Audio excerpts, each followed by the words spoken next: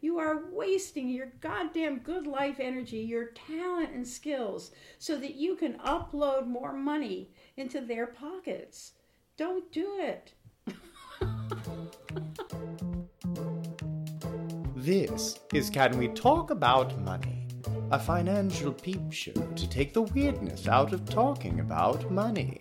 Following writer Paulette Perhatch and the people she meets, mostly money experts or money idiots.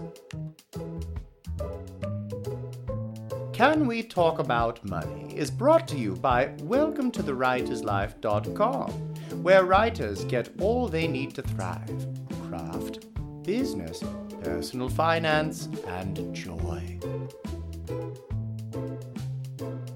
Today, we find Paulette quarantining from the coronavirus in the home of Vicki Robin, author of Your Money or Your Life. Her book, written with her partner Joe in the 1990s, kicked off the early retirement movement, selling more than 1 million copies. She was on Oprah twice and wore the same outfit both times. She's lived in Mexico, drove around with 3 other people in a self-built camper called the Ultimate Vehicle, and hasn't worked for anyone else for 50 years. Paulette had moved into a room in her house for $350 a month to buy herself space and time to finish the first draft of her novel when the coronavirus struck. Hey, Vicki. Was totally different than I'm going to start cooking. We eat, and then we calculate our net worth. My God. Okay. I have one little surprise. So I know that you prefer rock gut whiskey, but I thought we could drink some Japanese whiskey today. Woo! Calculate my net worth. Did you tell me this and I forgot it? Yeah, it's okay. Because it's going to be embarrassing. I mean, you don't have to tell me what your net worth is. Oh, okay. Usually it's embarrassing the other direction. Hold on. It's just that everything I've bought has grown in value. You're allowed to have money. Yeah, right. Okay, I'm going to do it right now because, Well, no, we do it out. We get our computers after. oh man, everything hurts. Wow. Nothing like bending over in a garden to Well, okay. kill every joint. If What? you want to do your net worth now? I'll do it exactly like you tell me. When should I do it? When after dinner? Okay. This is the last time I'm following orders, dear. And it's only because I'm getting pad thai. Okay, that's right. My God, we're going to drink whiskey? Yeah, why don't you pour some whiskey? Woo! That's a request. That's not an order. It's your last time pushing me around, girl.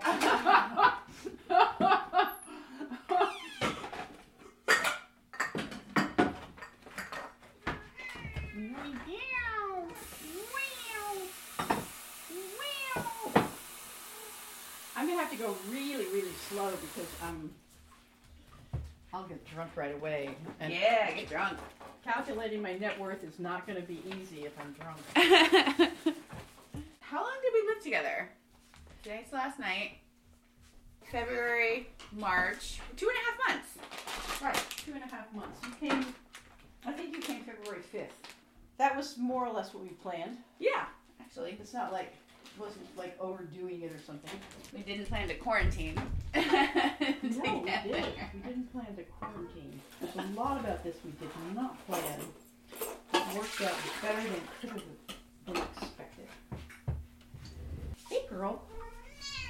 Meow. Meow. Yes. So over the 2.5 months, what's your sense of how I'm different with money? Oh, from me? Mm-hmm. Um, I spend it. So you buy, well, like in grocery shopping, you buy what appeals to you. I don't think you do any comparison shopping. Yeah, actually what I do is I like today at Uojimaya, I definitely was like, well, I want the best fish sauce. Like, I want the quality stuff. Yeah, exactly. And I want the cheap stuff. I would like, if it's perfectly nice, but they were going to throw it out in the grocery store, that's like a perfect thing to buy. Something they were going to throw out? I've taken the, when they're trimming off the lettuce, to put it out. Those trimmings are perfectly good. To trim you, so you walk me through that. You're in the grocery store? Yeah, and so the guy's standing there in the counter, and they're taking off the outside leaves of the lettuce. Yeah. That's perfectly good lettuce. As a matter of fact, the outside leaves are more nourishing because they're greener. Mm-hmm. So. And you were like, are you going to throw those out? I was like, I have a rabbit. But you lied. You lied and said you had a rabbit? I had a rabbit. You had a rabbit, but it wasn't for the rabbit. I didn't have a rabbit. I have a chicken. The chickens liked it too. No, you get the best, and I get the adequate. And it's not better or worse. It's just, I have these habits that I developed, I believe, keep me financially independent. So these are my little freedom habits. No, they do. I think when it's something like that, to me, I perceive as being small, like fish sauce. It's a $4 to $7 range, right? So it's not like as far as cars go, I get the best, or as far as shoes or things like that. But groceries, I know, can add up, and it's little things that definitely add up. Did you get yourself some whiskey? I did. I'm chilling it. Did you get me some whiskey? No, it's your responsibility to get your own whiskey. Is it your responsibility to cook your own pad thai? No. Yeah, so. Pain in the ass. See, this is already hitting me. Okay, you'll do a tiny one. All right, I have a mystery. I'm supposed to use tamarind puree, and this is tamarind concentrate. Interesting. I wonder how much I should use. 1 teaspoon for 6 persons for specific tastes of soups, stews. I guess we'll just use 1 teaspoon. Yeah, I think that's all right. That would be my opinion. Fair enough. Okay. I'm not even going to Google it. Just going to be chill. Right. See, I'm a maximizer. That's the problem. What do you mean? That's like someone... You've read The Paradox of Choice? Yes. And that's the one, the satisficer is the person who chooses the first thing that meets their needs. Uh-huh. And the maximizer is someone who, has to see all the options and, obsesses, Right. And then has to find, wants to squeeze the most value out of every single thing. But satisficers are happier. So I'm trying to be more of a satisficer. What am I? I would guess that you're a satisficer. I don't know. I think I made a choice a long time ago. It sort of queers the deal when you realize that you can choose to be happy. That nothing makes you happy, you choose to be happy. I had this really beautiful experience where I found on my hard drive, buried in some subcategory, the last conversation I had with my best friend before he died. And I asked him if I could record a blessing, just something in his voice that was acknowledging of our relationship. Oh, who was this, Joe? This is a guy named Kim Posich. We talked for 15 years every week on the phone. He was the person I could say anything to, and he could say anything to me. We could call each other out. We, whether, we were full of shit in the direction of not acknowledging ourselves, or it was the most beautiful friendship. Anyway, so, one of the things he said is, one of the things I love about you most is how you can take pleasure in anything, and you can take pleasure in other people taking pleasure. You just sit there with a big smile on your face. And so it's sort of like I've overridden the consumer programming about, better, worse, I mean, I will enjoy a beautiful meal with OPM, other people's money. Cheers. It's like this thing called OPM. I really, cheers. Ching, ching. Cheers. To a wonderful quarantine. Yeah, here's to our quarantine. Yes, one of the big benefits of writing Your Money, Your Life back in the day when they sent authors on tours was that sometimes, people would take me out for like really nice meals. And how had you been living? You'd been living under the standards of Your Money or Your Life. So what had you been doing the last few years? How I had been living before people started taking me out for nice meals and perfectly done steaks and things like that. Rice and beans and rice. And rice and beans. And once a week we would have a steak. Everybody gets a little piece of chuck steak. So you were living in the ultimate vehicle? No. We were living in Seattle. I was living in a group house with friends in Seattle. So salads, stir fry, fried rice and beans, spaghetti, poor people food.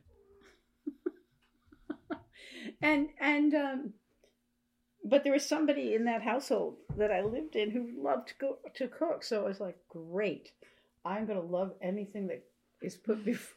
Hey, do you have oyster sauce? I don't. Okay, I missed that somehow. We'll live without it, but... What is that like? Is it like soy sauce or sesame oil? Or let's see, this is when I Google oyster sauce substitute. I'm so mad. I just, somehow that slipped the radar. Do we have hoisin sauce? It says soy sauce and hoisin sauce at a 1-to-1 ratio. So worst case scenario, I'll just do soy sauce. Here in the back of the fridge. Oh Lord. Way beyond its pull date. I have something. Is it alive? A roasted red, a Thai Kitchen roasted red chili paste. Probably not, right? Oh, it's got mold in it. Oh, okay. Well, let's throw it out then. I'll just use soy sauce. I think we'll be okay. Okay. I think hoisin sauce has there's like soy sauce with sugar. Okay, we have some palm sugar in it, so that's good. Oh yeah, so when I made you, I got shiitake mushrooms, and you were like, you said you're a very upscale eater, and I felt like caught. I felt like, oh dear. No, okay, no. But there's like I have a friend who's an amazing chef, and she said like we spend a lot of money on ingredients and food because that's like our hobby. Our cooking is like our thing, and to me, it's like, well, I learned to cook, and I don't go out. So I'm allowed to buy a little nicer. You're allowed to buy whatever you want. Yeah. Really. But I'm also looking at like, what the fuck is my problem, and why can't I figure money out? So these things deserve to be questioned. What another one is, I don't know. I think I trained myself. I don't think I was brought up this way. But I early on, way before even I met Joe, I had it wired that the less I spent, the longer the money went, the more adventures I could have. I would, for some reason, I was just so committed to not working for selling my brain. I just it seemed like such a bad idea.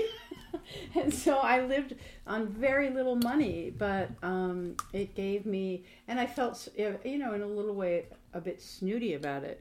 I can live on nothing.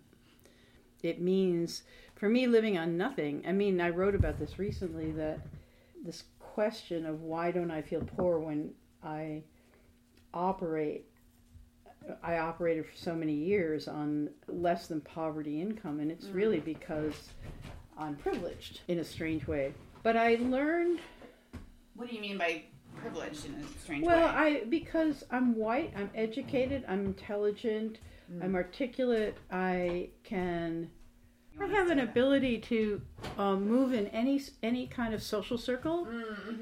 That's kind of how I feel about the risk of being a writer, because I feel like if I need to get a good job, I can.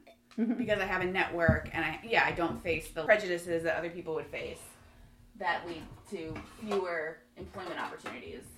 Right, exactly. And of course, I fledged, I graduated from college and started my adult life. In that privileged boomer time when, there were always, I talk about it, so I'm getting a little articulate because of the whiskey.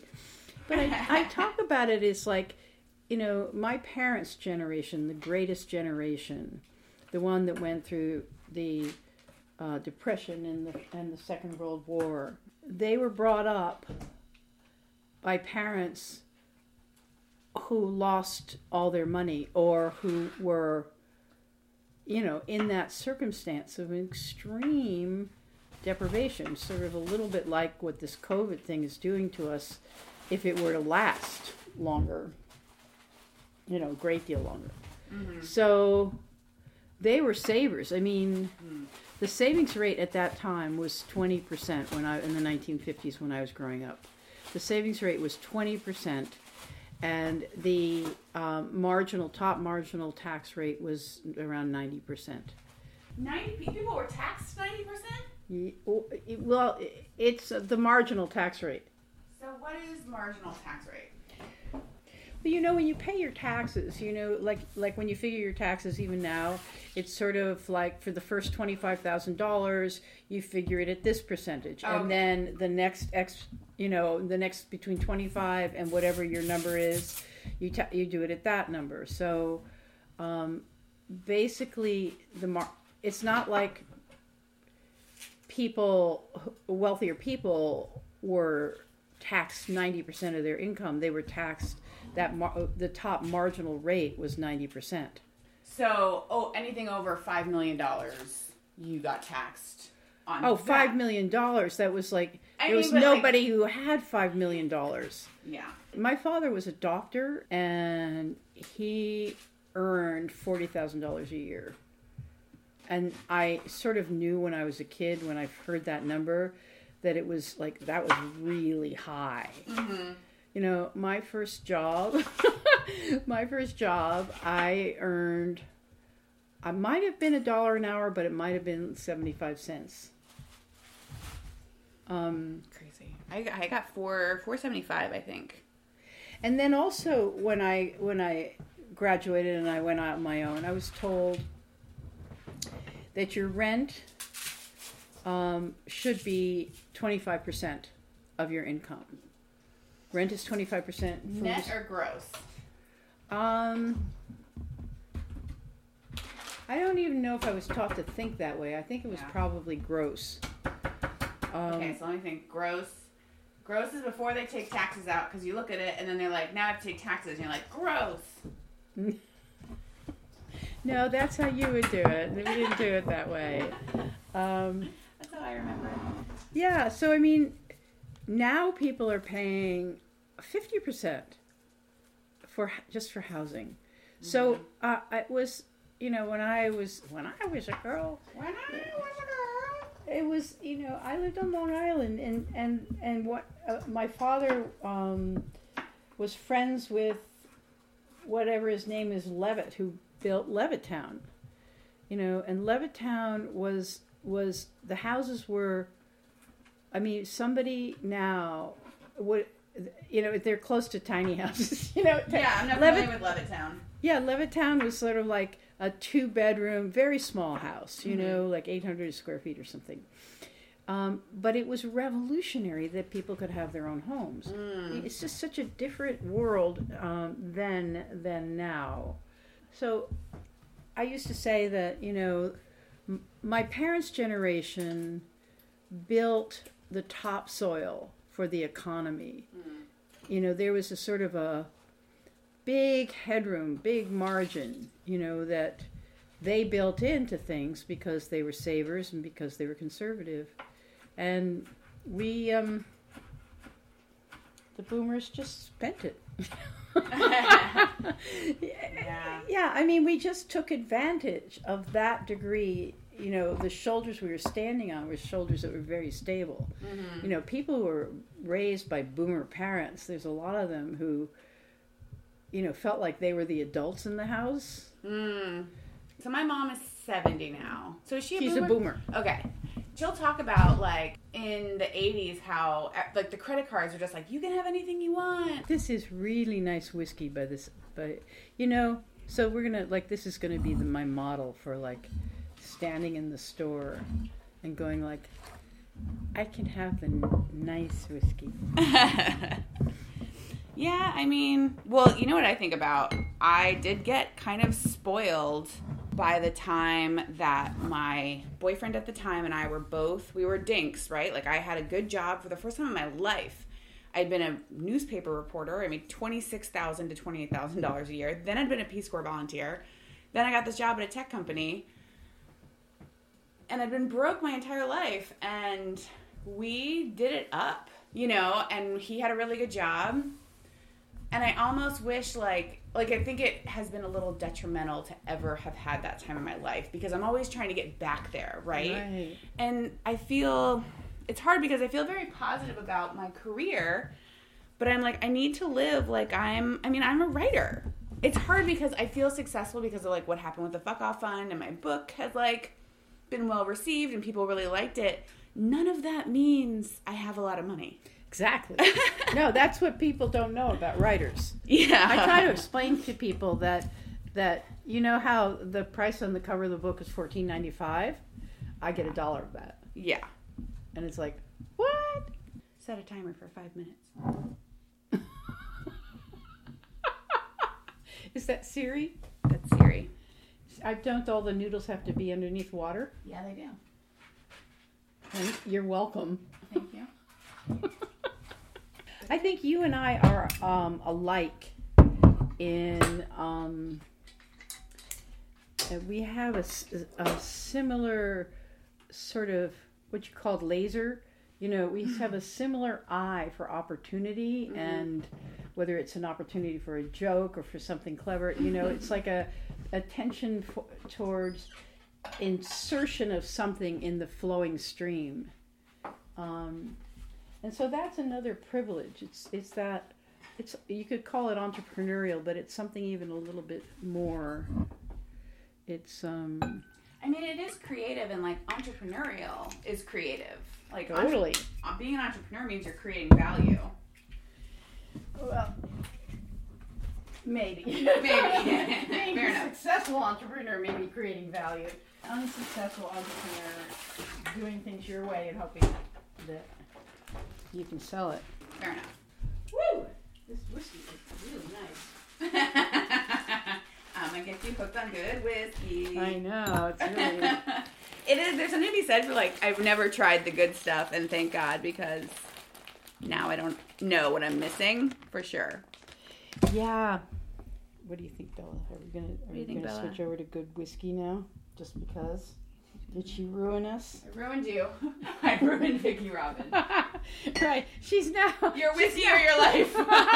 She's now dissolute. Eats at restaurants every night because she's completely spoiled. She can't imagine cooking for herself anymore. I'm going to do an expose. So I read a book that was written in the 50s. It was a World War II book. So, no, it was written recently, but it took place, actually, it would be the 40s if it was World War II. And, sorry. When I get into the whiskey, my history gets off. Is it the whiskey, or is it just nothing exists for you before the year 2000? It was 1942. But he said he was going off to war, and there was a line, and for the first time in my mother's life, she went to a restaurant.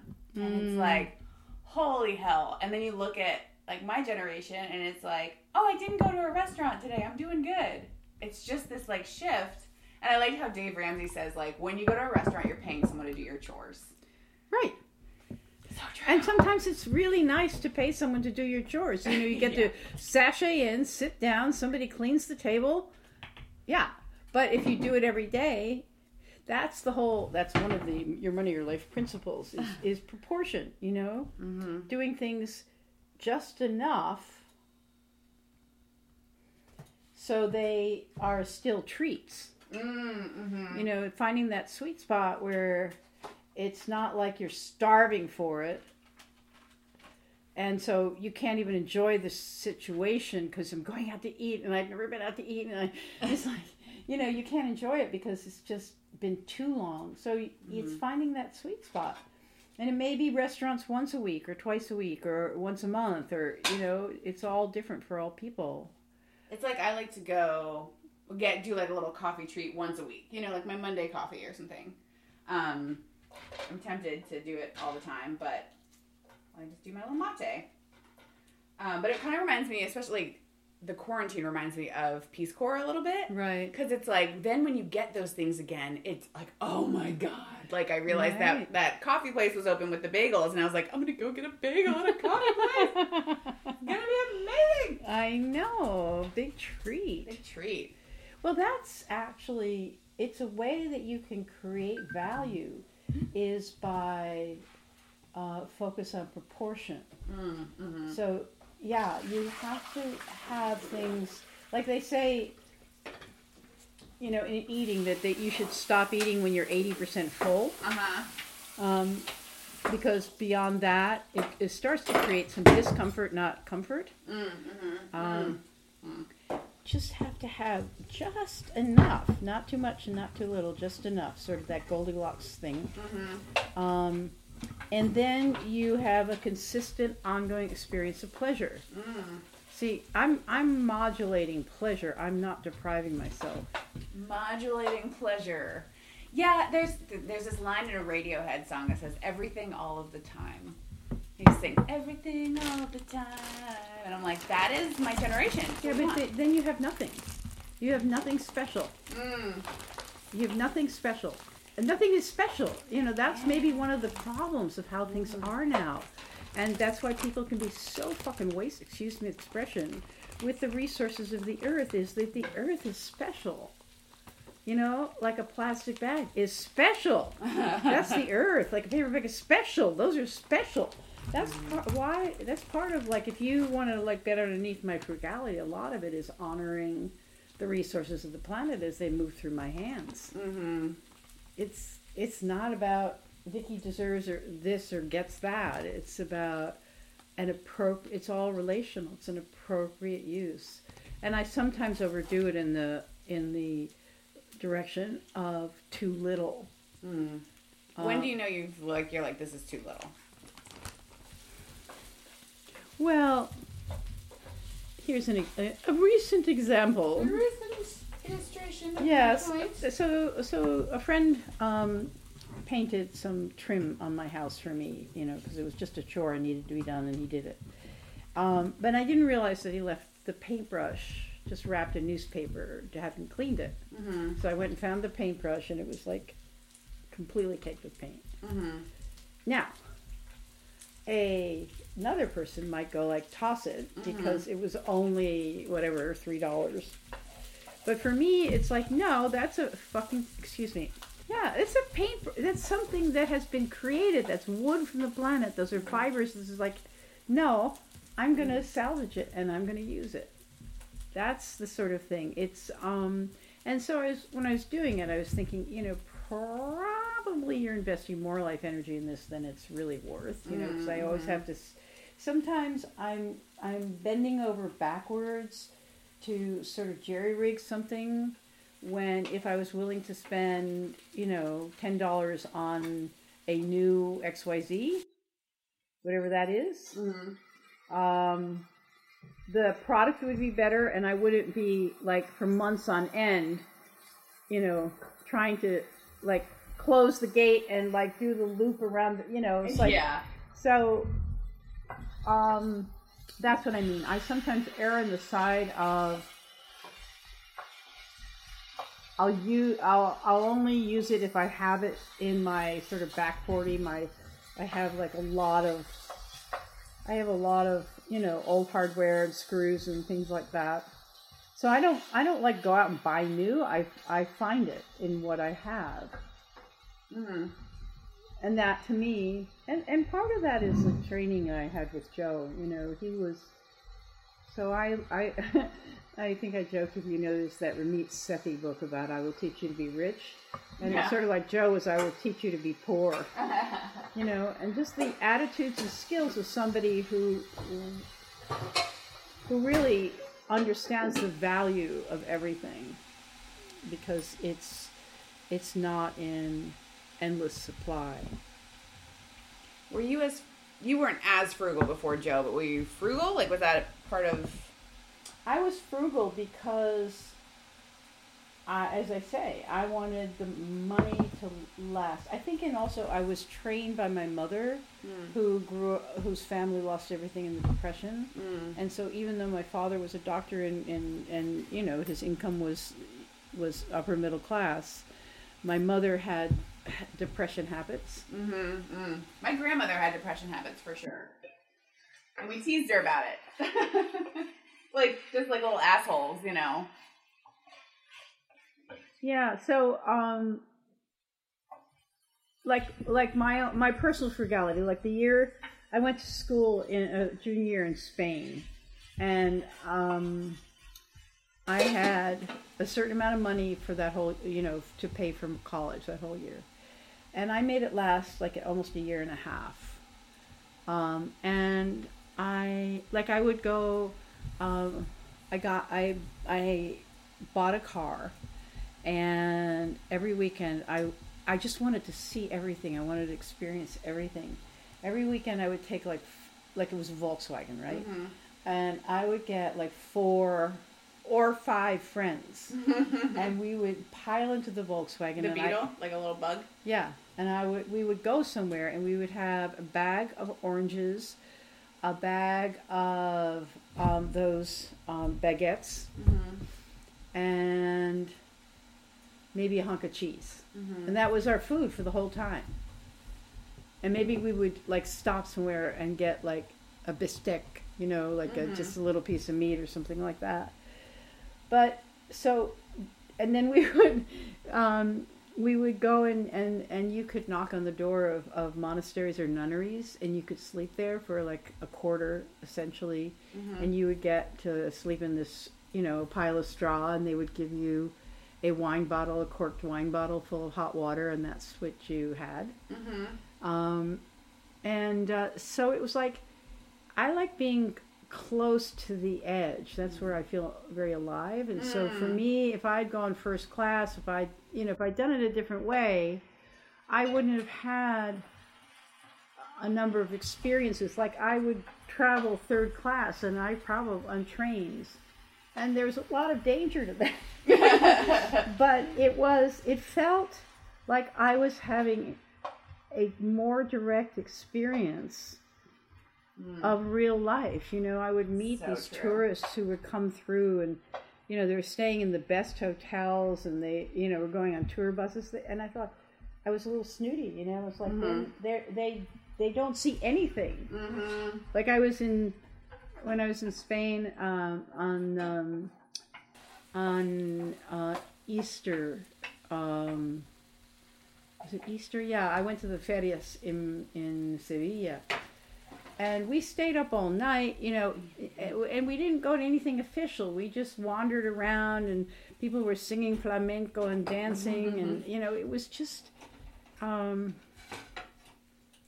less money I spent, you know, I don't feel that way anymore. I mean, I don't have it anymore. And I still do it to myself. Like I was in Brazil, and I stayed at a hotel that was like, I didn't even want to get undressed. And it was like, nope, Vicky, you're so never doing this again. Yeah. But when I was younger, it was like, okay, fine. So anyway,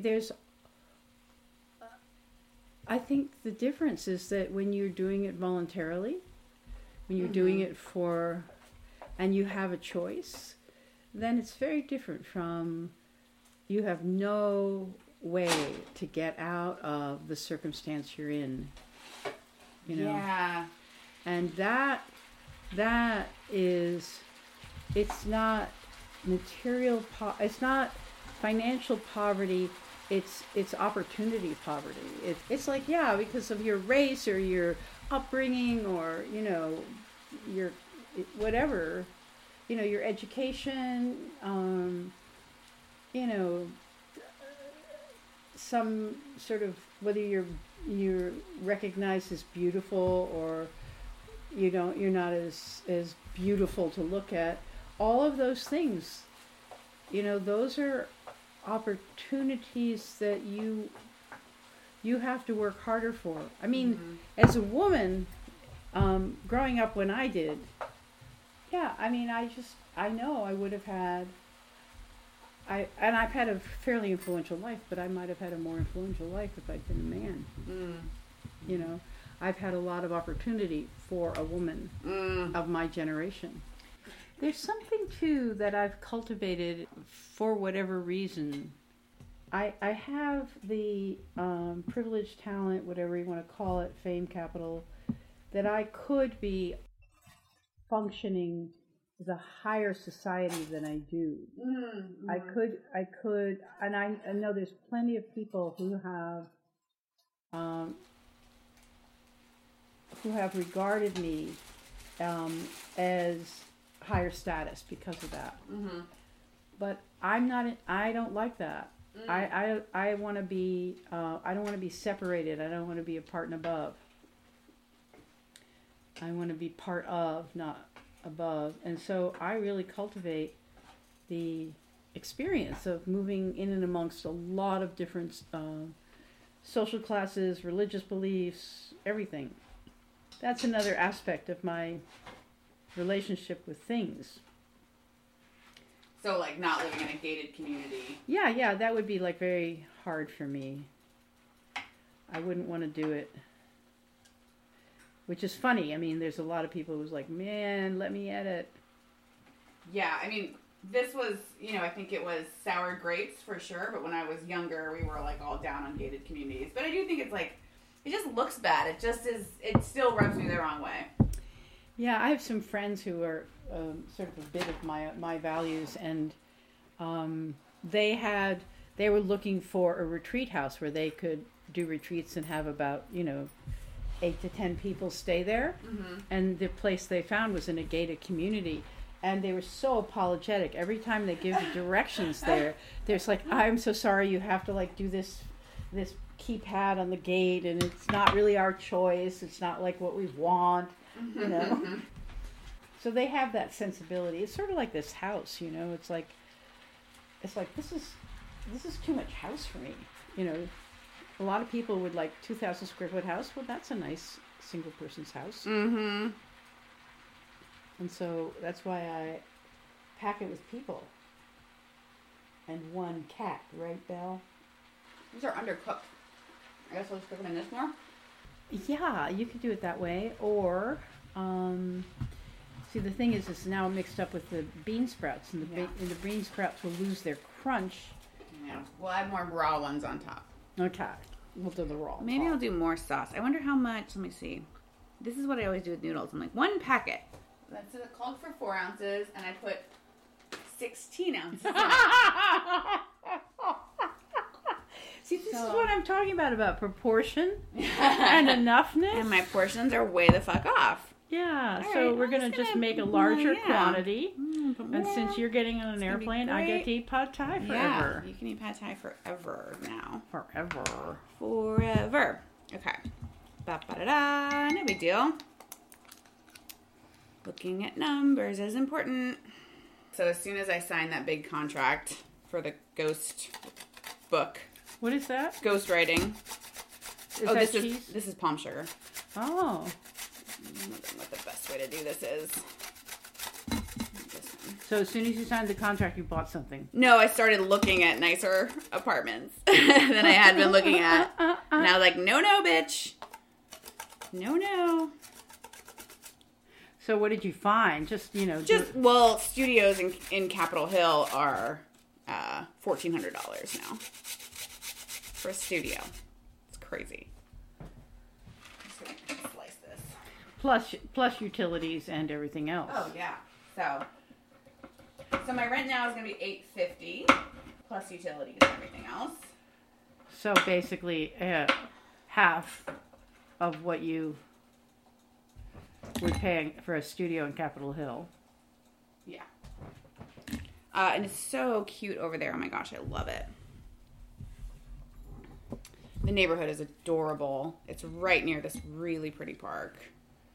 Yeah, right. Like, we're just shaving the palm sugar, and then it was like, just chop it up and throw it in. Chop it up and nub it. Right. I mean, like, as long as one proportion's out of proportion, just like every proportion can be out of proportion. Well, this is what I call being a wartime chef, where you're just like, oh shit, fucked it up. Now can you fix it? I think that's probably the highest thing you can do as a chef is like make up recipes that are actually really delicious. I got to the point where I could follow recipes, and now I'm at the point where I can rescue them when I've messed them up, and that to me feels good. Feels like a good place. Yeah, exactly. When I was working on my food book, I got a little booklet, and I think I still have it, called Rescuing Food. And yeah, like if something's too salty, you put a potato in. Oh. Okay. And the potato will absorb the salt. Okay, this looks more like pad thai now. I was like, what is going on? Looking right. Yeah. Oh, yum. Oh, my God, look at that. All that sugar. Now that sugar, baby. That's why it's so delicious, huh? I guess so. Are we going to sit down soon so I should get ready? Yes, we are almost ready here. I'm going to put the peanuts in it. So my new roommate, who said she likes to clean, and the other roommate gave her just like $40 a month to clean. So I asked her, like, oh, do you like to cook? And she said, no, I try, but I don't really like it. So I offered her 2 dinners a week in exchange for cleaning, and she is down for that. That is great. Proud of myself. Yes. That was a nice little frugal move. Frugal move. Frugal move. Hey, that's a frugal move.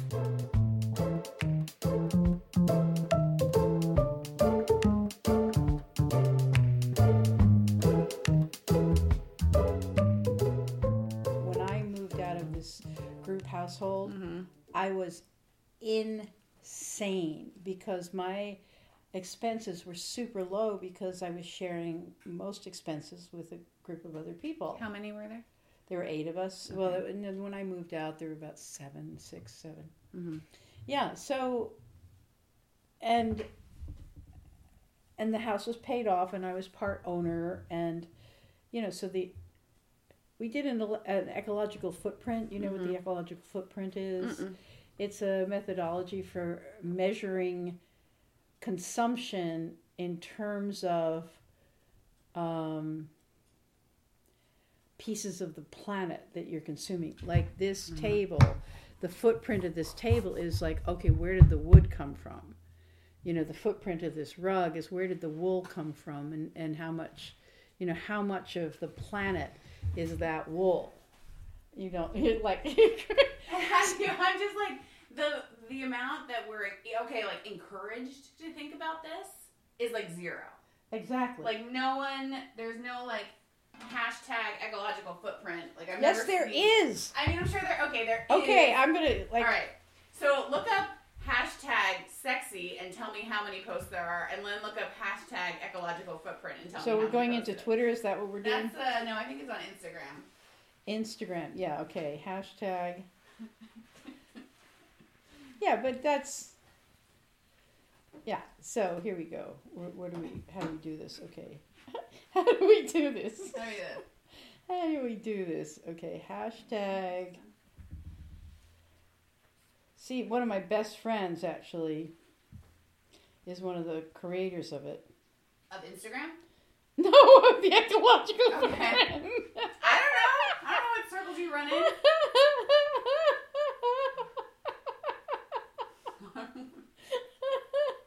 Ecological footprint. 7,368 posts. Okay, that's like nothing. No, it's not. It's not nothing. Okay. So now look up hashtag sexy and tell me. No. That's just too extreme. So hashtag climate change. Let's try that. Let's talk about things I care about. Oh, 3,752,000. So you just see what I'm saying? It's not. I mean, Anyway, I don't know why I brought up the ecological footprint, but it's something you're supposed to know about before you leave my house. It's part of the training. How it's part of my training. Here I am, Vicki Robin Boot Camp. I will say I have come to see things a little differently since living here. Like, I see a plastic bag more differently. Because I see how this is one thing that I really appreciate. It's how someone else acts that affects you, not what they say. Right. So one of my biggest lessons was I went to this super cool craft school for 2 weeks to do glass bead making. And my teacher was named Heather. And so there was only one place to get stuff, and that was Walmart. And so while we were there, I was like sitting at a table with a bunch of like general like craft hippies. And someone was like, oh, fuck Starbucks. And I could have lied and been like, I don't go to Starbucks. But I was like, I'll be honest, I go every now and then. The four of them started screaming at me. Like I had said, like, yeah, I murder a kid every now and then. And like, they really made me feel embarrassed and alone. And I was just like, it was just awful. And maybe they were saying things that were true, but the way that I felt was awful. Meanwhile, we were going to make a run to Walmart. And my teacher, Heather, was like, no, I don't shop at Walmart.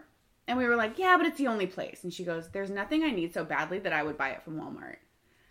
And I ended up going home and like researching Walmart and how bad it was. And then I stopped shopping there. Right. And I thought that was so interesting because those two events happened in the same place in like the same week. What I see at your house is how you save things, how you reuse things, how you act like this is a part of the planet that I'm not just going to toss away. You know, so I feel like it has changed my vision on those things a little bit. Right. Yeah. All this, that's the ecological footprint, the awareness that the planet is flowing through your life. And so, you know, everything, you know, this is a piece of the earth. I mean, where did any of this come from? There's not such a thing as a knife. There's metal and plastic and rivets and China, and these are all pieces of the earth, and we don't see it because of the consumer culture. There was this movie at SIF one time, and it was about what happened in South America when the Ford factory went down there. Oh, huh. And it was awful.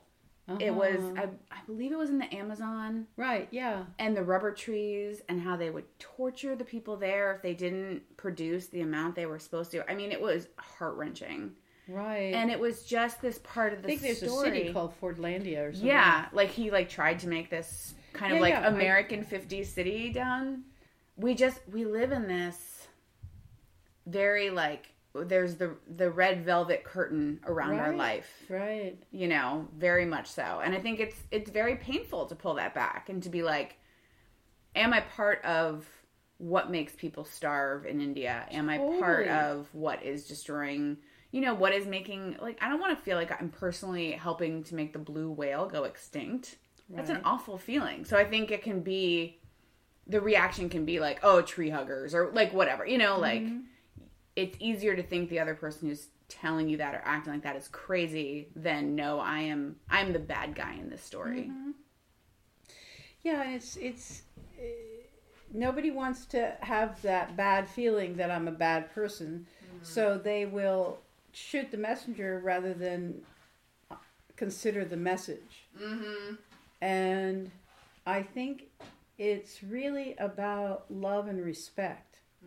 It's like when you think that everything in this earth is also, it's sort of like if there's a body of the earth, everything is an essential part of the body. You know, like you could take out the pancreas and, I don't know, maybe it works, maybe it doesn't, you know. Do you want to be the noodle tester? I'll be the noodle tester.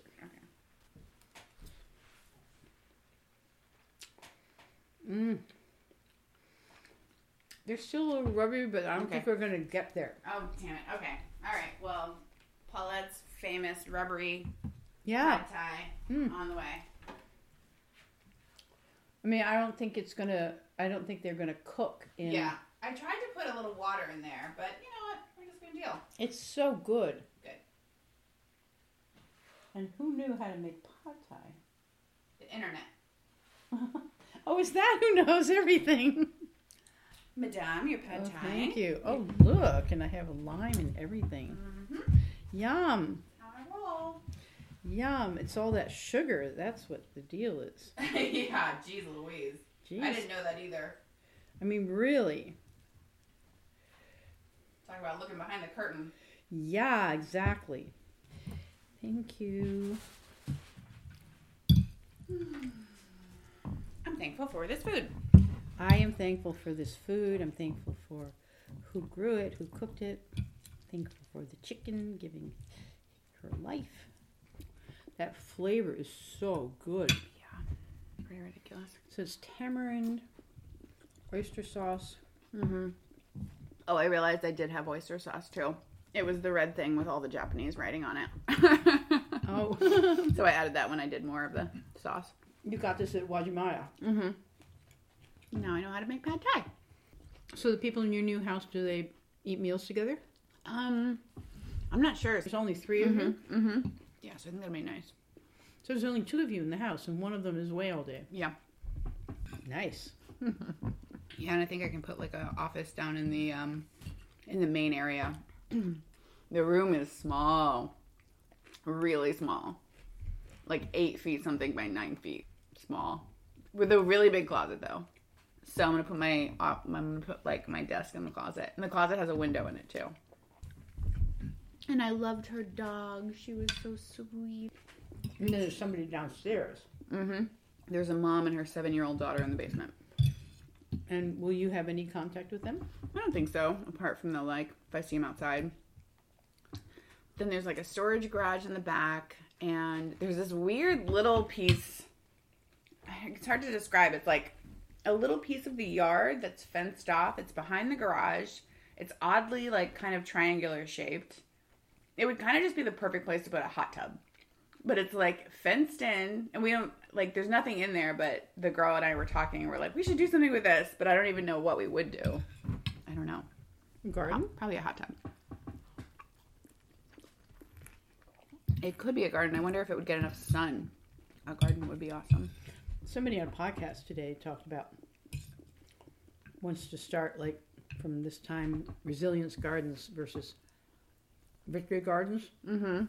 And there's actually, it's like the thing with, it was hard for us to get our baby chicks because everybody's getting baby chicks. There wasn't any flour in the store because everybody's baking. Mm-hmm. I think there's going to be a lot of gardening that's left over from the pandemic. Mm-hmm. So, like, a shortage of seeds? I think there is a shortage of seeds. The seed companies are selling out. Hmm. And we fortunately have people who grow and package seeds here in the island. Mm-hmm. So they've been supplying everybody. That's wild. Is it Monsanto? No. These are organic, homegrown seeds grown by some people who are some of my dear friends. That's as good as it gets as far as I'm concerned. Mm-hmm. I think one of my big questions right now in my life is, like, what my financial goal should even be after I pay off my debt. Like, should I even try to get a house in Seattle? I don't know. The house that I'm going to be living in is like an $800,000 house. So why would you get a house? Just the feeling that it's like something that I have that can't be taken away. It's like, it's mine. It definitely feels like an accomplishment that, I mean, this is probably like boomer. Sorry. This is like, that's using a house as a marker of something. Yeah, totally. Sort of like I should be married by the time I'm X. I should have kids by the time I'm Y. Yeah. I should have a house because that's a responsible thing to do. Yeah, I'm really big into that kind of shit. It's an expensive habit of mind. Okay. Because honestly, I mean, you see what it takes to maintain a house. Mm-hmm. Is it okay in your mind to, like, rent? To be like, I'm going to rent for the rest of my life? Mm-hmm. And renting gives you a lot of flexibility, and houses give you stability. So it's like you just work those edges. A house used to be a way to build wealth. It may not be now. Comes back, real estate is going to stay strong. Mm-hmm. Probably it's going to stay strong anyway because of Amazon. But I think you should do some more research about practicality. Because you also could like save up money for a few years and keep an ear to the ground. Mm-hmm. Where do I want to be? Is Seattle really my city? Do I want to live in a more rural place? Do I want to live in a cheaper place? Do I want to live in... You watch and maybe all your friends move because they can't afford Seattle anymore, and there you are. You have a house. It's extremely expensive. Because you've lucked out financially, you've sort of outclassed your friends. Mm-hmm. So I think you would save and pay attention for a couple of years. See what really...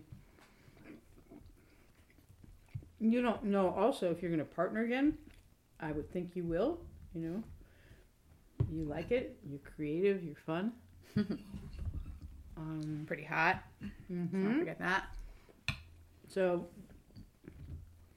then you're going to be making a decision with another person. That's true. Nothing like buying a house in 2005 in Florida that'll take that idea out of your mind. Right. You've already had that once. Mm-hmm. You can spend this year, however long, doing your contract. Really, designing a life. Not acting on it, not just, in the design phase. Mm-hmm. I mean, like, community is so important to me, and it's so hard to leave the community that I've built in Seattle.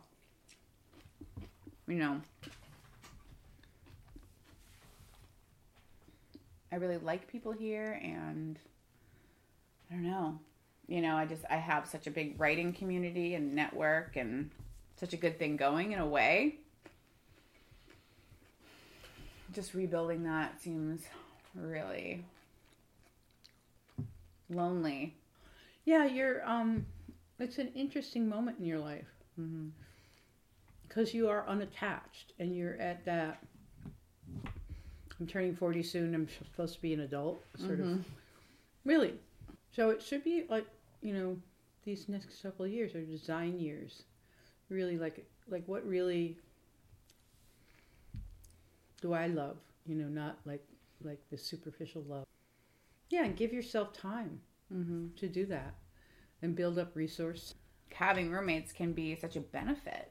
It can be a fucking nightmare, too. And I've had the fucking nightmare. I've had many fucking nightmares, roommates. But, like, when it's good, it's so good. And, like, those are, like, your friends. And it's nice to have people at home. And, like, so. Tell me about it. You've ruined my solitude for me. No joke. I mean, I'm going to figure out how to have more really deeper connection in my home. Mm-hmm. I thought you were it was interesting, like, I think as you get deeper into life, you kind of are, like, know who you are and how to say things, and I really appreciate how you were like, this is my space, like, you get the room, and, like, if you need to cook a big meal, like, you can use the kitchen, but, like, in general, like, you are renting the room, and it was, like, so nice to just, like, know that, and be like, okay, it's just nice to have that kind of, like, clarity, yeah, which can be hard for... like when now that I'm 37, I'm a much different roommate than I would be if I were like 18. You're like, right. You like can't say anything, or set any boundaries. Yeah, and negotiate boundaries. Mm-hmm. I mean, that's about like 80%, 82% of life is just that. Mm-hmm. It's just, where are the lines? How do you feel? Can we move it? Yeah. How can we make this work for both of us? Oh, that's so good. Yay. All right, now we get our computers out. Oh, God. You gonna make it? Nope.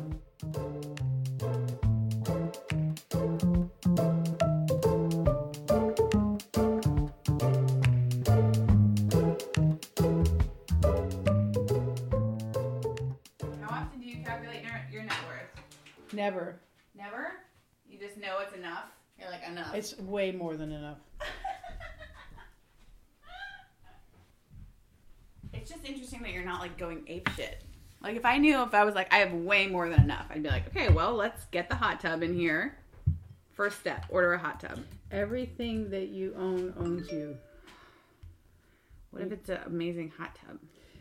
Yeah, it'd be nice.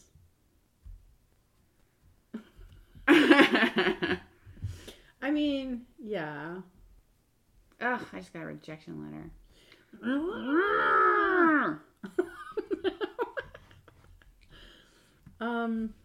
She did say, this is a genuine request to resubmit in the future. This piece was great. It just didn't work for us. Nice. So, yeah, that's a good idea. Why don't I get a hot tub? If you get a hot tub after I move out, I'm going to be a little pissed. It will be after you move out because you're leaving tomorrow. Oh, that's true. But I think about, I mean, I take hot baths whenever I want to. Mm-hmm. And I don't have to maintain it. I just, the water goes in, it's hot. Yeah, a hot tub a tub is just one thing. Like, even from when I was a kid, I just always loved taking baths. Yeah. I think it's, the solitude, the, physical comfort of it. I know. So good. I love it. Yeah. Okay, so this is my Excel spreadsheet. It's called the Dream Actualization Command Center. This is my retirement. I have 5 retirement accounts because I need to roll them over. Oh, great. And so yeah, I this is very fire. Everything. Is it? Yeah, people are very conscious of that. I did this in sort of the old clunky way, the Model T way. I didn't do tax planning I didn't do any of that. I'm just such a bad person for fire. I think I'm going to have enough money to actually pay off I've been a month behind on my insurance premium. I think I can pay both of them this month. All right, my investments went up, but they're certainly not to pre-coronavirus levels. Exactly. Zillow and Trulia were very close in their estimation of the price of my house. Are you going to be one of those people who leaves everything to your cat? No. Oh my, Redfin sees it as worth a lot more. Interesting. I would just average them all out. How about that? Yeah, but they don't know how much nicer I made it. Mm-hmm. I mean, my house is worth a lot more here, this one, than what it would show. The one I'm in right now, it's worth a lot more than what they would say on Zillow because nobody knows about the 2 apartments downstairs. Oh, yeah. They don't know about the kind of siding I put on. They don't know anything. Mm-hmm. They don't know anything. They don't know shit. They don't know your shit. New fence, your new amazing fence. Yeah. So you added the front patio and took out a back patio to put in your nook, right? Yeah, we added the side. I added the side, the balcony, the 2 apartments, the whole thing. Wow. Estimate $500,000. Wow. So double what you paid. Right. Crazy. Right. Why do you have people doing their net worth? Because it's sort of a good thing to do?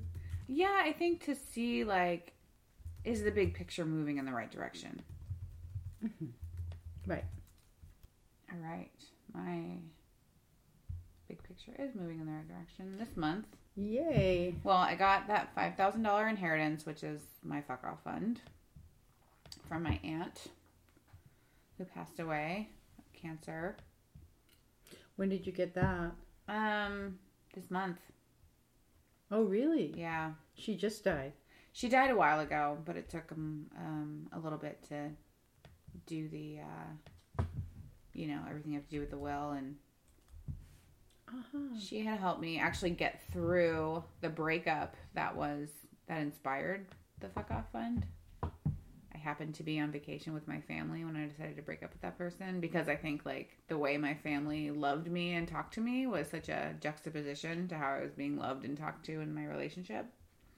So it was weird. I was on vacation with my extended family and a total wreck. But she talked to me one night and really helped. And so I have my Memorial Fuck Off Fund. And I think that makes it more sacred. I won't touch it. And then my stocks came up another 4,600 from the initial crash of 13,000 when COVID hit. But the thing is that is it doesn't matter what the paper value is. It only matters when you sell it. Yeah, that's true. Very true.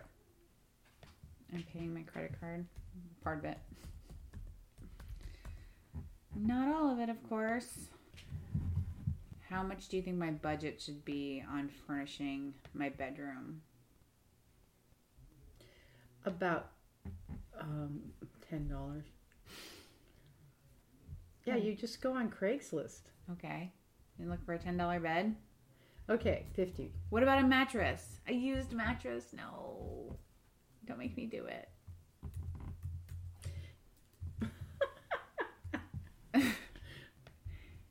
You're saying I should get a used mattress? I feel like I could get a used dresser, a used chair, a used desk. No, just do what you want to do. No, I don't like the tone. I like the sound of that at all. You don't want to use me as a standard. I'm not a standard. Okay, fair enough. I'm not a standard. I would like to be more Vicky-ish. But not full Vicky. Full Vicky. Yeah, I get it. Okay. And what era in my life. So what were you saying? I just, I'm having one of those runarounds where you can't get into an account. It's very annoying. I think I don't want to do this. Sorry. No, it's totally okay. It's more than enough. That's like, I think that should be like a rule with a monthly money dinner. Like, if you know it's more than enough, you're okay. Which almost no one. Right. So basically, between the apartment that I'm holding a mortgage on, that I'm going to get a balloon payment next year, and this house and my other house, I have almost $1 million. Mm-hmm. That's just real estate. Right. And so, and that's real estate appreciation. That's just luck of the draw when I bought it. Mm-hmm. So, and then I have probably something akin to $200,000 earning 5%. Some more, some less.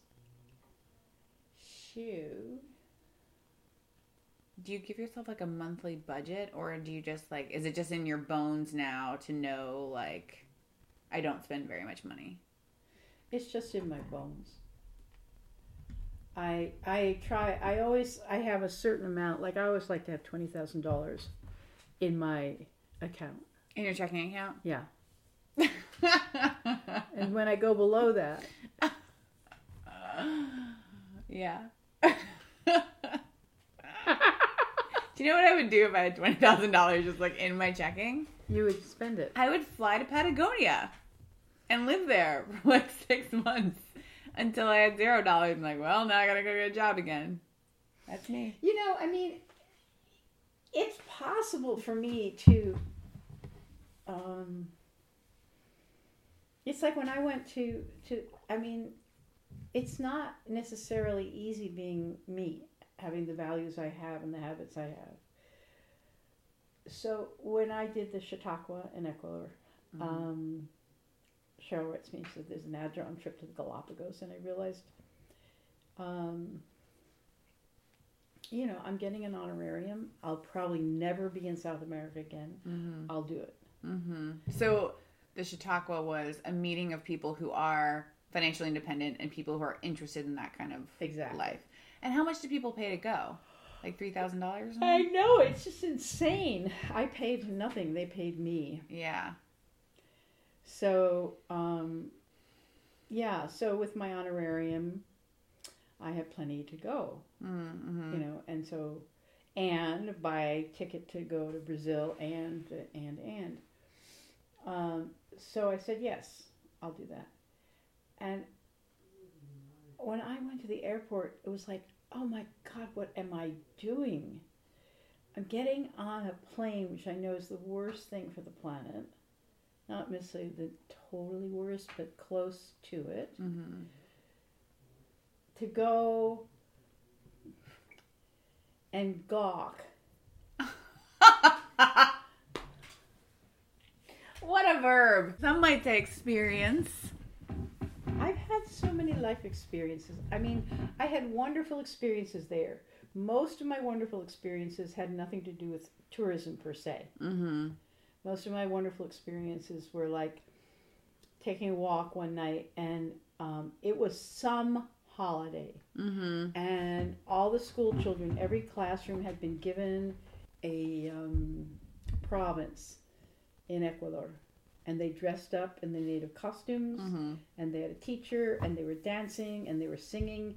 And this parade went on and on and on. These little children dressed up as like, with the, the achuar and the shuar things. And it was like stunning. I like to be like daily life. I like to get into daily life. Mm-hmm. Tourism is like, I don't get it. Or like hanging out with the big land turtle, 2,000-pound land turtle. That was great. Mm-hmm. So I had a lot of good experiences, but the way I live my life, every day is a good experience. Mm. So, I mean, I had a chance to go to Patagonia, and I thought, I cannot get on another airplane to just go and gawk. And I wanted to badly. Mm. But if some of my perspectives on things, I'm not one who's going to go like, okay, the world's collapsing, party on, might as well have as much fun as I can before it goes. That's not in me to do. I don't think I've met anyone with such a sense of responsibility. Where do you think that comes from? I mean, you could say it's almost like at the level of destiny. Mm-hmm. It's almost at the level of that's what I'm designed for. Mm-hmm. I wake up in the morning and I think about, well, what's happening in this world? How's the balance of things? I'm always feeling at that level. Mm-hmm. And also, I'm sort of somebody who, like, you give me a piece of data that I can say, like, even if only 10% of this is true, this must change my life. For example, when I read Diet for a New America, this is like the first, John Robbins' first book that, you don't know who he is, it's okay. Anyway, it was like the sort of like the big popularizing of a vegan diet because of factory farming. Mm-hmm. I knew nothing about factory farming. Once I knew about factory farming, and, John described it, I thought, if only 10% of this is true, I can't participate. Mm-hmm. I can't be part of this. Mm-hmm. And I'm somebody who, rather than going like, oh, I feel terrible, I'm participating in something awful, pass the salt, whatever. I can't do that. Just like, if I know something, I can't unknow it. Mm-hmm. And so then I'll do my best to live by what I know. I'm sort of based in reality, You are based in reality. And it's so different from what feels like reality to most of us. Right. Because I think especially people who, even younger than me, I can't even imagine, but like, you are raised up in this completely designed world, in this completely manufactured reality that pushes you toward buying more things. Right. Nobody wants you to know about the slave labor that goes into your new shoes or whatever. They just want you to know that the cool kids have the new shoes and you need to get the new shoes. Totally. And it's in there, like, if the way that you experience society is through social media, it's almost like a model wearing shoes standing around with what used to just be your friend group standing on the corner, standing there right there with you, but it's the virtual experience of that. I know, it's, excuse the expression, it's totally fucked up. Yeah, just like, do not let your life be subsumed in that fantasy. You are fodder. You are fodder for the corporations. You are wasting your goddamn good life energy, your talent and skills, so that you can upload more money into their pockets. Don't do it. Not true. Yeah, I mean, it's like, do what you want, because, but, and I haven't been this direct with you, but it's like, own your mind. Mm-hmm. Own your life. It's yours. do not let them manipulate you. I mean, if there's something in me, it's like, no, those suckers are not going to get my brain. They're not going to own me. And I know I'm somewhat owned by this house. It's part of why I buy things used. I buy as much as I can used, because that stuff is heading for the dump. You know what the dump is? The dump is a methane producer. There is no way. So I'm doing my little part to not bring new things into being. And I'm not doing it because, ha, ha, ha, I'm virtuous. It's just like, why? You know, with my car, I did that car because, you know, I'm sort of in terms of energy, I'm energizing a market that needs to grow. So, the electric car. Yeah, so I'll do the electric car. It's like, you know, it's like taking the lid off something and seeing the rot inside. You can't put the lid back on. And so then you have to, it's classic red pill, blue pill. I mean, you know, you either get to live in the fantasy or you get to live in reality. And reality is tough. Reality is, it's tough. It has rules. It does. It's and once you know, it's just a choice. So I mean, you know, there's lots of people like me in the world. You just don't know them. And maybe it's generational. I mean, you know, it's like, I'm like the Quakers, I'm like the Amish, I'm like you know, I'm like the Doukhobors. That is the most interesting thing, is to be a moral human being in a complex world. There's nothing sharper to do. The rest of it is fluff, you know. It's okay, it's nice fluff, but it's fiddling while Rome burns. What? Fiddling what? Fiddling while Rome burns? Do you know that expression? Oh, no. Really? Fiddling while Rome burns. That's the story of Nero, who was the emperor, the final emperor in Rome. And so Rome was burning. You know, it was being sacked by the Huns or whoever had sacked Rome. And he was out there with his violin playing. You know, so the term fiddling while Rome burns is to do something. It's like let them eat cake. It's doing something irrelevant and out of tune in a time when there's a tremendous amount of suffering. And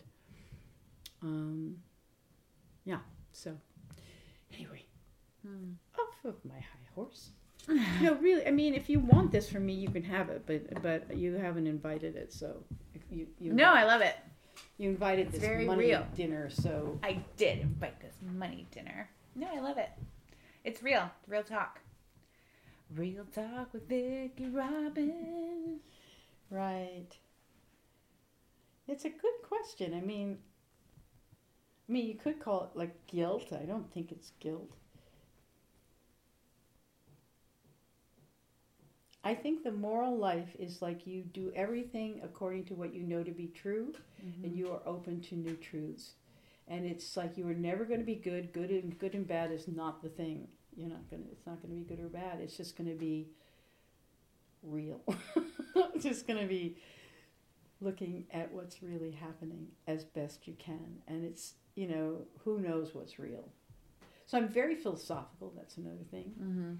I'm like a truth seeker. That's more interesting to me than... I mean, I'm curious about trends and stuff like that. Yeah, it could be, part of it could be the influence of living with Joe for 27 years. You know, he was very fierce. And he was, you know, he lived a lot closer to the bone than I did because he grew up in poverty. And so he taught me a lot of things about what's happening in the real world, like people getting up every morning and not knowing if they're going to like live or die by the end of the day. So once you know those things, once you know, you can't unknow. So someplace like when you say, oh my God, there was slavery that went into these shoes.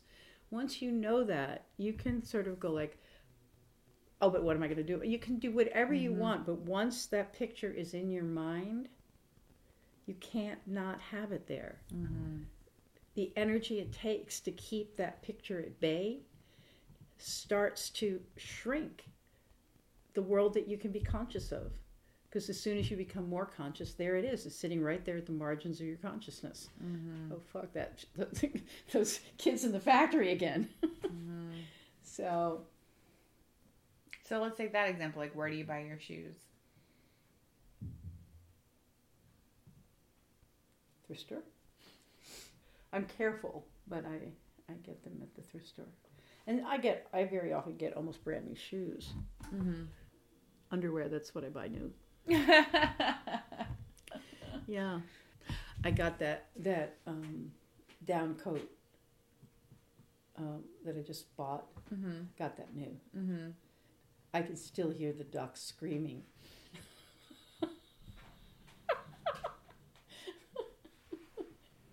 No joke.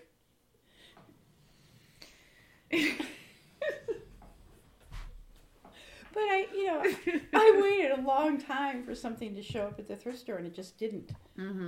And it felt like that was because my one that I wear all the time, I had to put a piece of tape on to keep the duck. So I like to disintermediate, like shopping at a farmer's market. It is the most direct I can get to the direct relationship between production and consumption. Thanks for asking about this. I feel strongly about it, and I don't talk about it much anymore because I talked about it for 10 years of my life, and it made no difference. That's the thing. That's not true though, because remember when you went back and checked the Reddit and there were 400,000 people on the Reddit? Yeah. So that's not no difference. In terms of what I was trying to impact, which was lowering the impact of the bulk human demand on the planet. Complete utter failure. So why aren't you jaded? I am.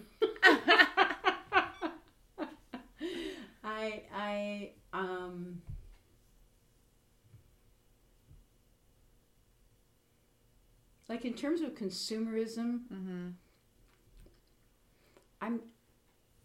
I see the same arguments being made now that I made 30 years ago. Almost the same words, like people are just discovering it. And it's pitiful. It's like, for me, I don't know if you saw my TEDx talk, but I say sustainability is an extreme sport. For me, what's interesting is living what you know. Then it gets interesting. Then it gets tough, it gets real, it gets edgy, it gets interesting. Oh, now I know about dog food. What am I? And yeah, so for me, I don't know. I think that this whole civilization is going down. I think it's in end game. I'm sorry to say. Oh, I know. This is how you feel. So then, why not tip into the pleasure mode of just, well, fuck it, it's all going down. I'm having pleasure now. What would I do? Buy a hot tub. What would I do if I thought we literally had a year and I had the money that I have in my 401k? What would I do? I mean, I would stop working. I would just hang out with my friends. So I hang out with my friends. Yeah. I don't work at a job. Yeah. I live on passive income. I participate in all sorts of fun things in my community. And I serve on boards, and I do, I participate in the larger world. If at very least upholding truth, it's no longer it's going to have an effect. It's just going to be, this is what's true. What was interesting to me during like the Corona stuff going down is how in my situation it's like scramble for work for me to handle my shit, but because you are handled for the rest of your life, you were able to look outside yourself and be like, okay, how can we help the community through this? Like the ability to give because you had already put on your oxygen mask. Right. You know? Yeah. That really struck me. Yeah. Yeah, and that's never ending. Yeah, just like the question, how are my people? Mm-hmm. That'll fill a life. Mm-hmm. You know, it's not like trying to change the world, but how are my people doing today? Mm-hmm. Mm-hmm. How is the forest doing today? Just present to the reality of what is. Mm-hmm. I don't know. It's like I have a big problem solver, world saver in me, and it's a habit, and so it's in conflict with the reality that there are some things that you really, you know, we're not going to touch this and this, we're not going to change things. Mm. So that edge is hard for me. The serenity prayer, knowing what I can and cannot change. Mm-hmm. And you know, when I was younger, I thought, you know, we can change this consumerism thing. We could stop it. Mm-hmm. You know, teach people about enough, not more. You know, take pleasure in what is. You know, proportion, balance. You know, you have too much food and you feel too full. You buy too many things and you can't take pleasure in everything. Blah blah blah blah. That's like I said that again and again and again and again and again and again, and I lived it, and I talked about it, and I made jokes about it, and I did what I could. Mm-hmm. That's the other thing is like, and you know this, you're actually a very ethical human being. You know that when you do what you know is right, it feels good. Mm-hmm. And when you are honest with yourself, it feels good. It feels way better. I mean, I'm not saying anything that you don't actually agree with. Mm-hmm. I'm pretty sure. You know what? You know, mm-hmm. Isn't that true? Mm-hmm. Exactly. Yeah, you're just playing the edge for a little longer. I don't know. Hot tub might not be a bad idea. It just feels like I'd have to maintain it. I'd have to get another roommate who maintains the hot tub as well as takes out the compost. Rent. Cooking, maintaining hot tub. Yeah. I don't know. I don't think I have enough rooms in my house for all the things to take care of. Yeah. So for me also, you know, like, okay, here, I'm 75. Like, I know that at some point I'm going to need more help than I have. Mm-hmm. Or it seems to me. Mm-hmm. It seems to me. So some of the money I have stashed is for help. Mm-hmm. And, you know, that's one way to do it. Yeah, not having kids, that's like a big thing for me. Like, shit, you know, I'm going to have to hire people to take care of me when I'm old. And I do not want to be old in a shitty government-issued place. Nope. So that's the sort of the realistic thing about retirement is it's not like, oh, I'm going to go live on the beach in Thailand. It's like, you know, can I cover the basics? Mm-hmm. For me, I mean, the idea of getting in a plane and going to Patagonia, mm-hmm. It's mostly plane. I'd rather get on a boat and go up to the Inland Passage. I'd like to do that. Mm-hmm. I'd like to actually go. I have a friend who lives in Haida Gwaii. That's the Queen Charlotte Islands, way north. Mm-hmm. She's married to an indigenous.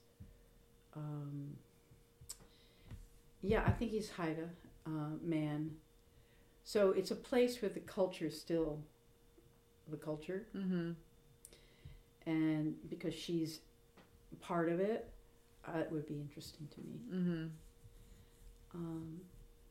But a lot of travel has been, you know, like the uniqueness of travel has been cheapened by, it's all consumables now. Yeah.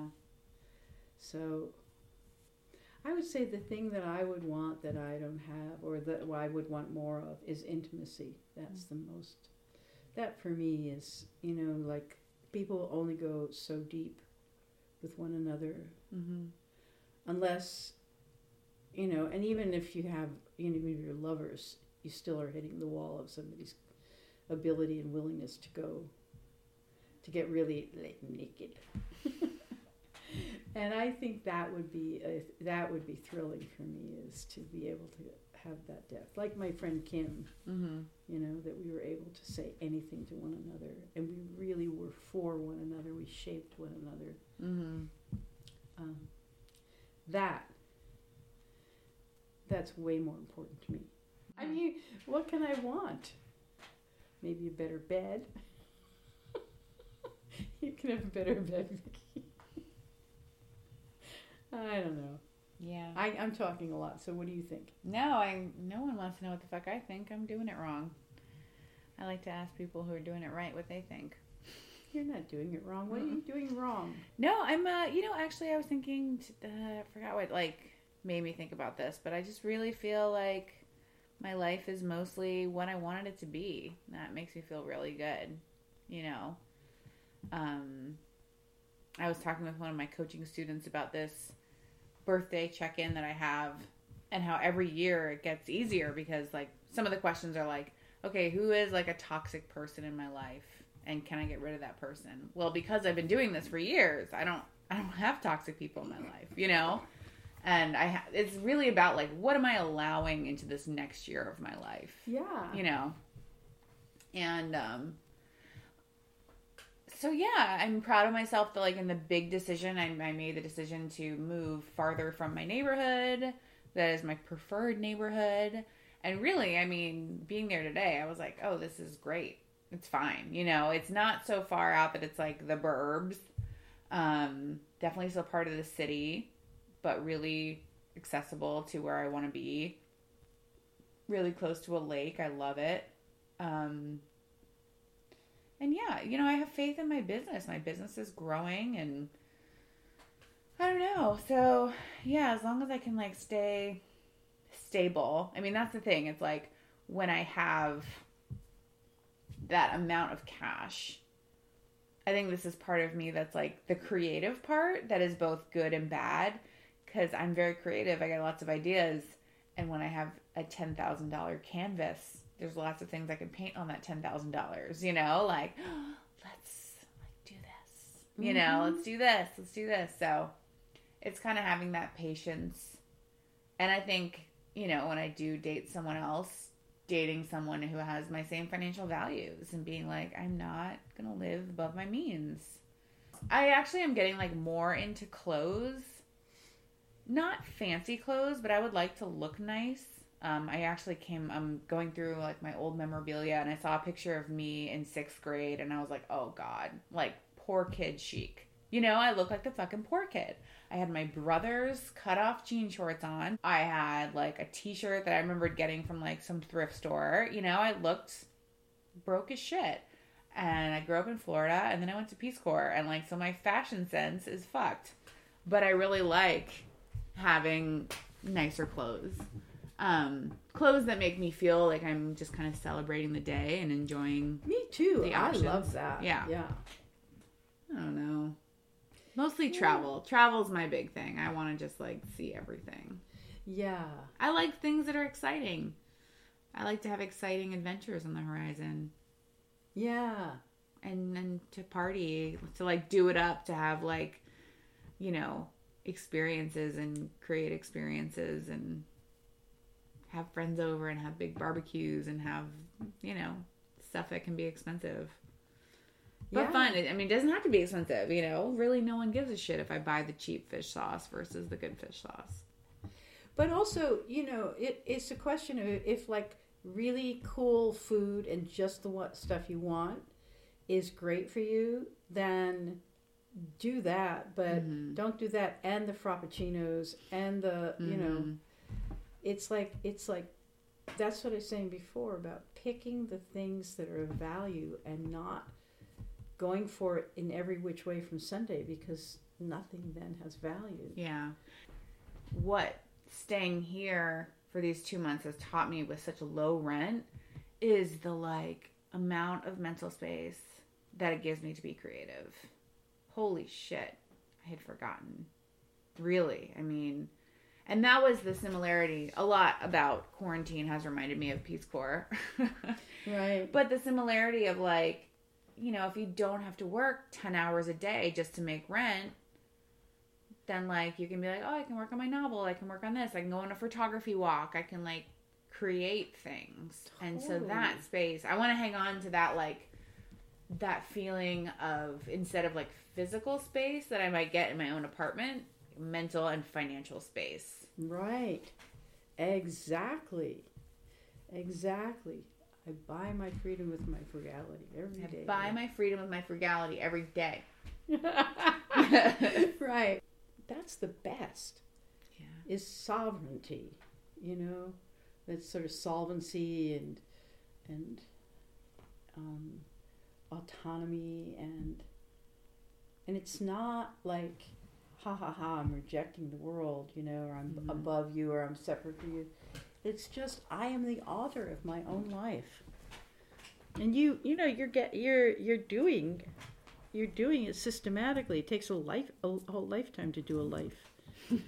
Because I'm 75 and I've, until this last trip to South America, I was sort of identified with, you know, people would, with my next trip. Mm-hmm.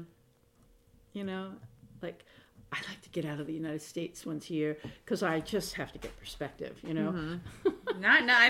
Not true. Yeah, exactly. Yeah. So, I mean, that's how I learned. I learned through experience. I learned, you know, and so for me, that was like so great.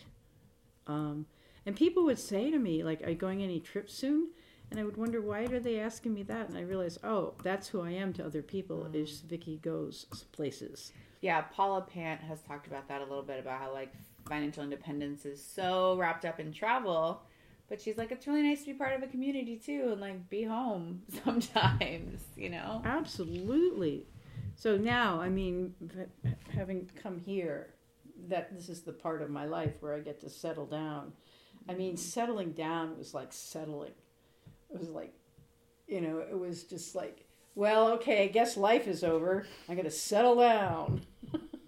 It just seemed like the worst thing to do. Mm-hmm. So I have had that spirit in me. When you guys had the ultimate vehicle, it was 4 of you. You each had your own bunks. And then, did you guys move around a ton? Like, how often did you move? We usually might have like a travel week or something like that, going from one place to another. But a lot of times it wasn't getting up in the morning and driving every day. Yeah, for sure. But moving a lot, once a week. Well, I mean, no, not once a week, but you know, a week's period of time of just being on the road. We went and we did service projects and we did writing retreats and we ran retreats and what? How did you do all that without the internet?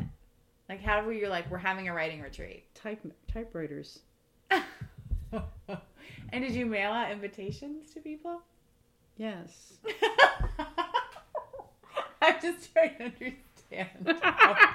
How do you do this? Yes, we would mail invitations. When I was on the road, we had a mail service, and that would, you know, it was a forwarding service. So we had an address, and they would forward us their mail to where we went, to the, what was it called? General delivery. Mm-hmm. So they would mail a packet of mail to general delivery. Maybe once a month we'd get mail. Mm-hmm.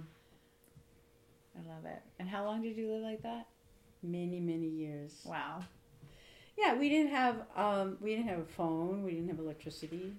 We didn't have a phone for a long time. So you didn't like accumulate shit because you're all in a camper. Right. We each had 4.5 cubic feet of personal space.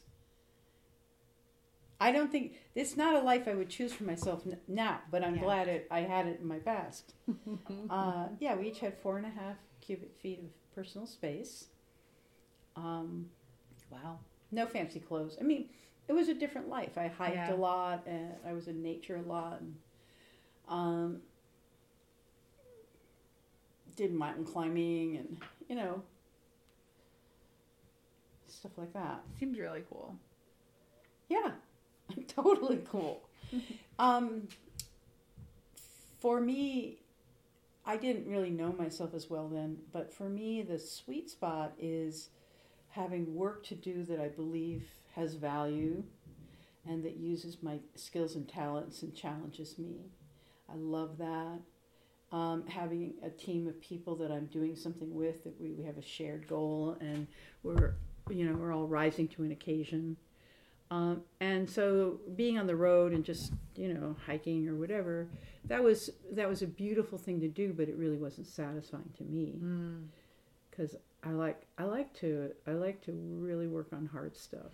Yeah, there is a thing about like just the surface pleasure that isn't, and like Mihai Csikszentmihalyi talks about this in his book Flow, that people don't reach flow as often in like just relaxation time. They reach it when they're working. Yeah. And like to love your work is, I think, a really beautiful thing. Exactly.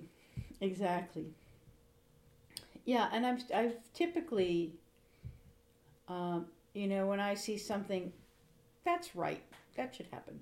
Mm-hmm. There's something clicks in me, and it's like, okay, I'm gonna do it. Yeah, looks impossible. I'm gonna do it. But it's usually something that's about social change or. Mm-hmm. And then, how did you end up in Mexico? Oh, that was like a long time ago. That was after the Ultimate Vehicle, though, right? Before the Ultimate Vehicle. I was living in New York with the guy I was married to at that time, mm-hmm. who I introduced you to. I was mm-hmm. talking to the other day, Mark, and it was 1969, and it was that time, and we went on the road, and went to California, lived in California for 6 months, did the things you did in California, and then. Decided we were going to go down in South America. So we're going to have the adventure of a lifetime. So that's how we got into Mexico. It's on the way. But we used to stop there. Yeah, so it's like I've had a number of lives. And I think my favorite one is this one. My favorite one has been this period of time since I had cancer, and I just sort of set out in a new direction. But I had the life around your money or your life, and that was like was an amazing life. Mm-hmm. Amazing. And part of what made it amazing is we're going to change things. Mm-hmm. This is over. We're going to put a decade in, and at the end of the decade, it's going to be over. That consumerism thing ended. And I believed it with everything in me. Mm-hmm. And I created a big slipstream, and a lot of people came along for the ride. That's the best, really. Yeah, and I don't know now. It's like, now that I'm in this phase of recognizing it's not that the world isn't changeable. It's changing every minute, but it's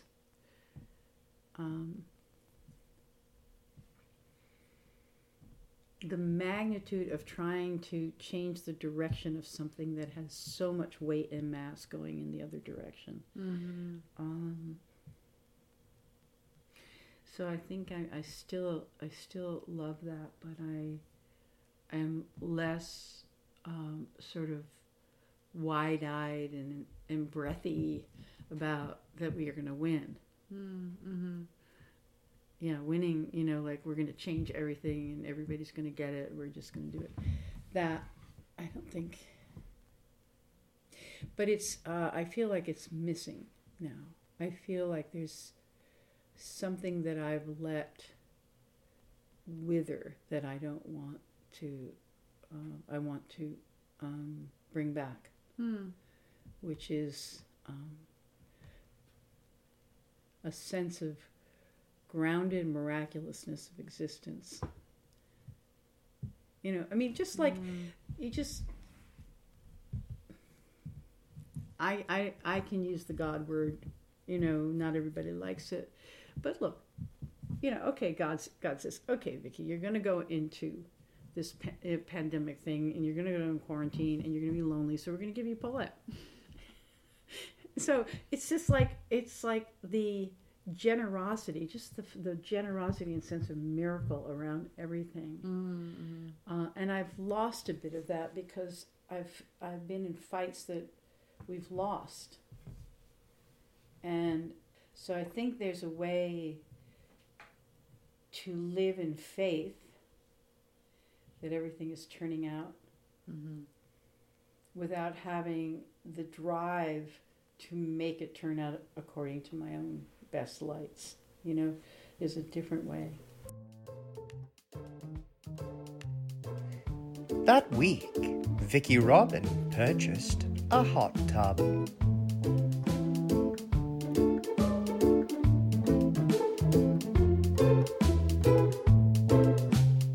Thanks for listening to Can We Talk About Money? To keep up on new episodes, subscribe and follow Paulette Perhatch on Twitter @PaulettePerhatch.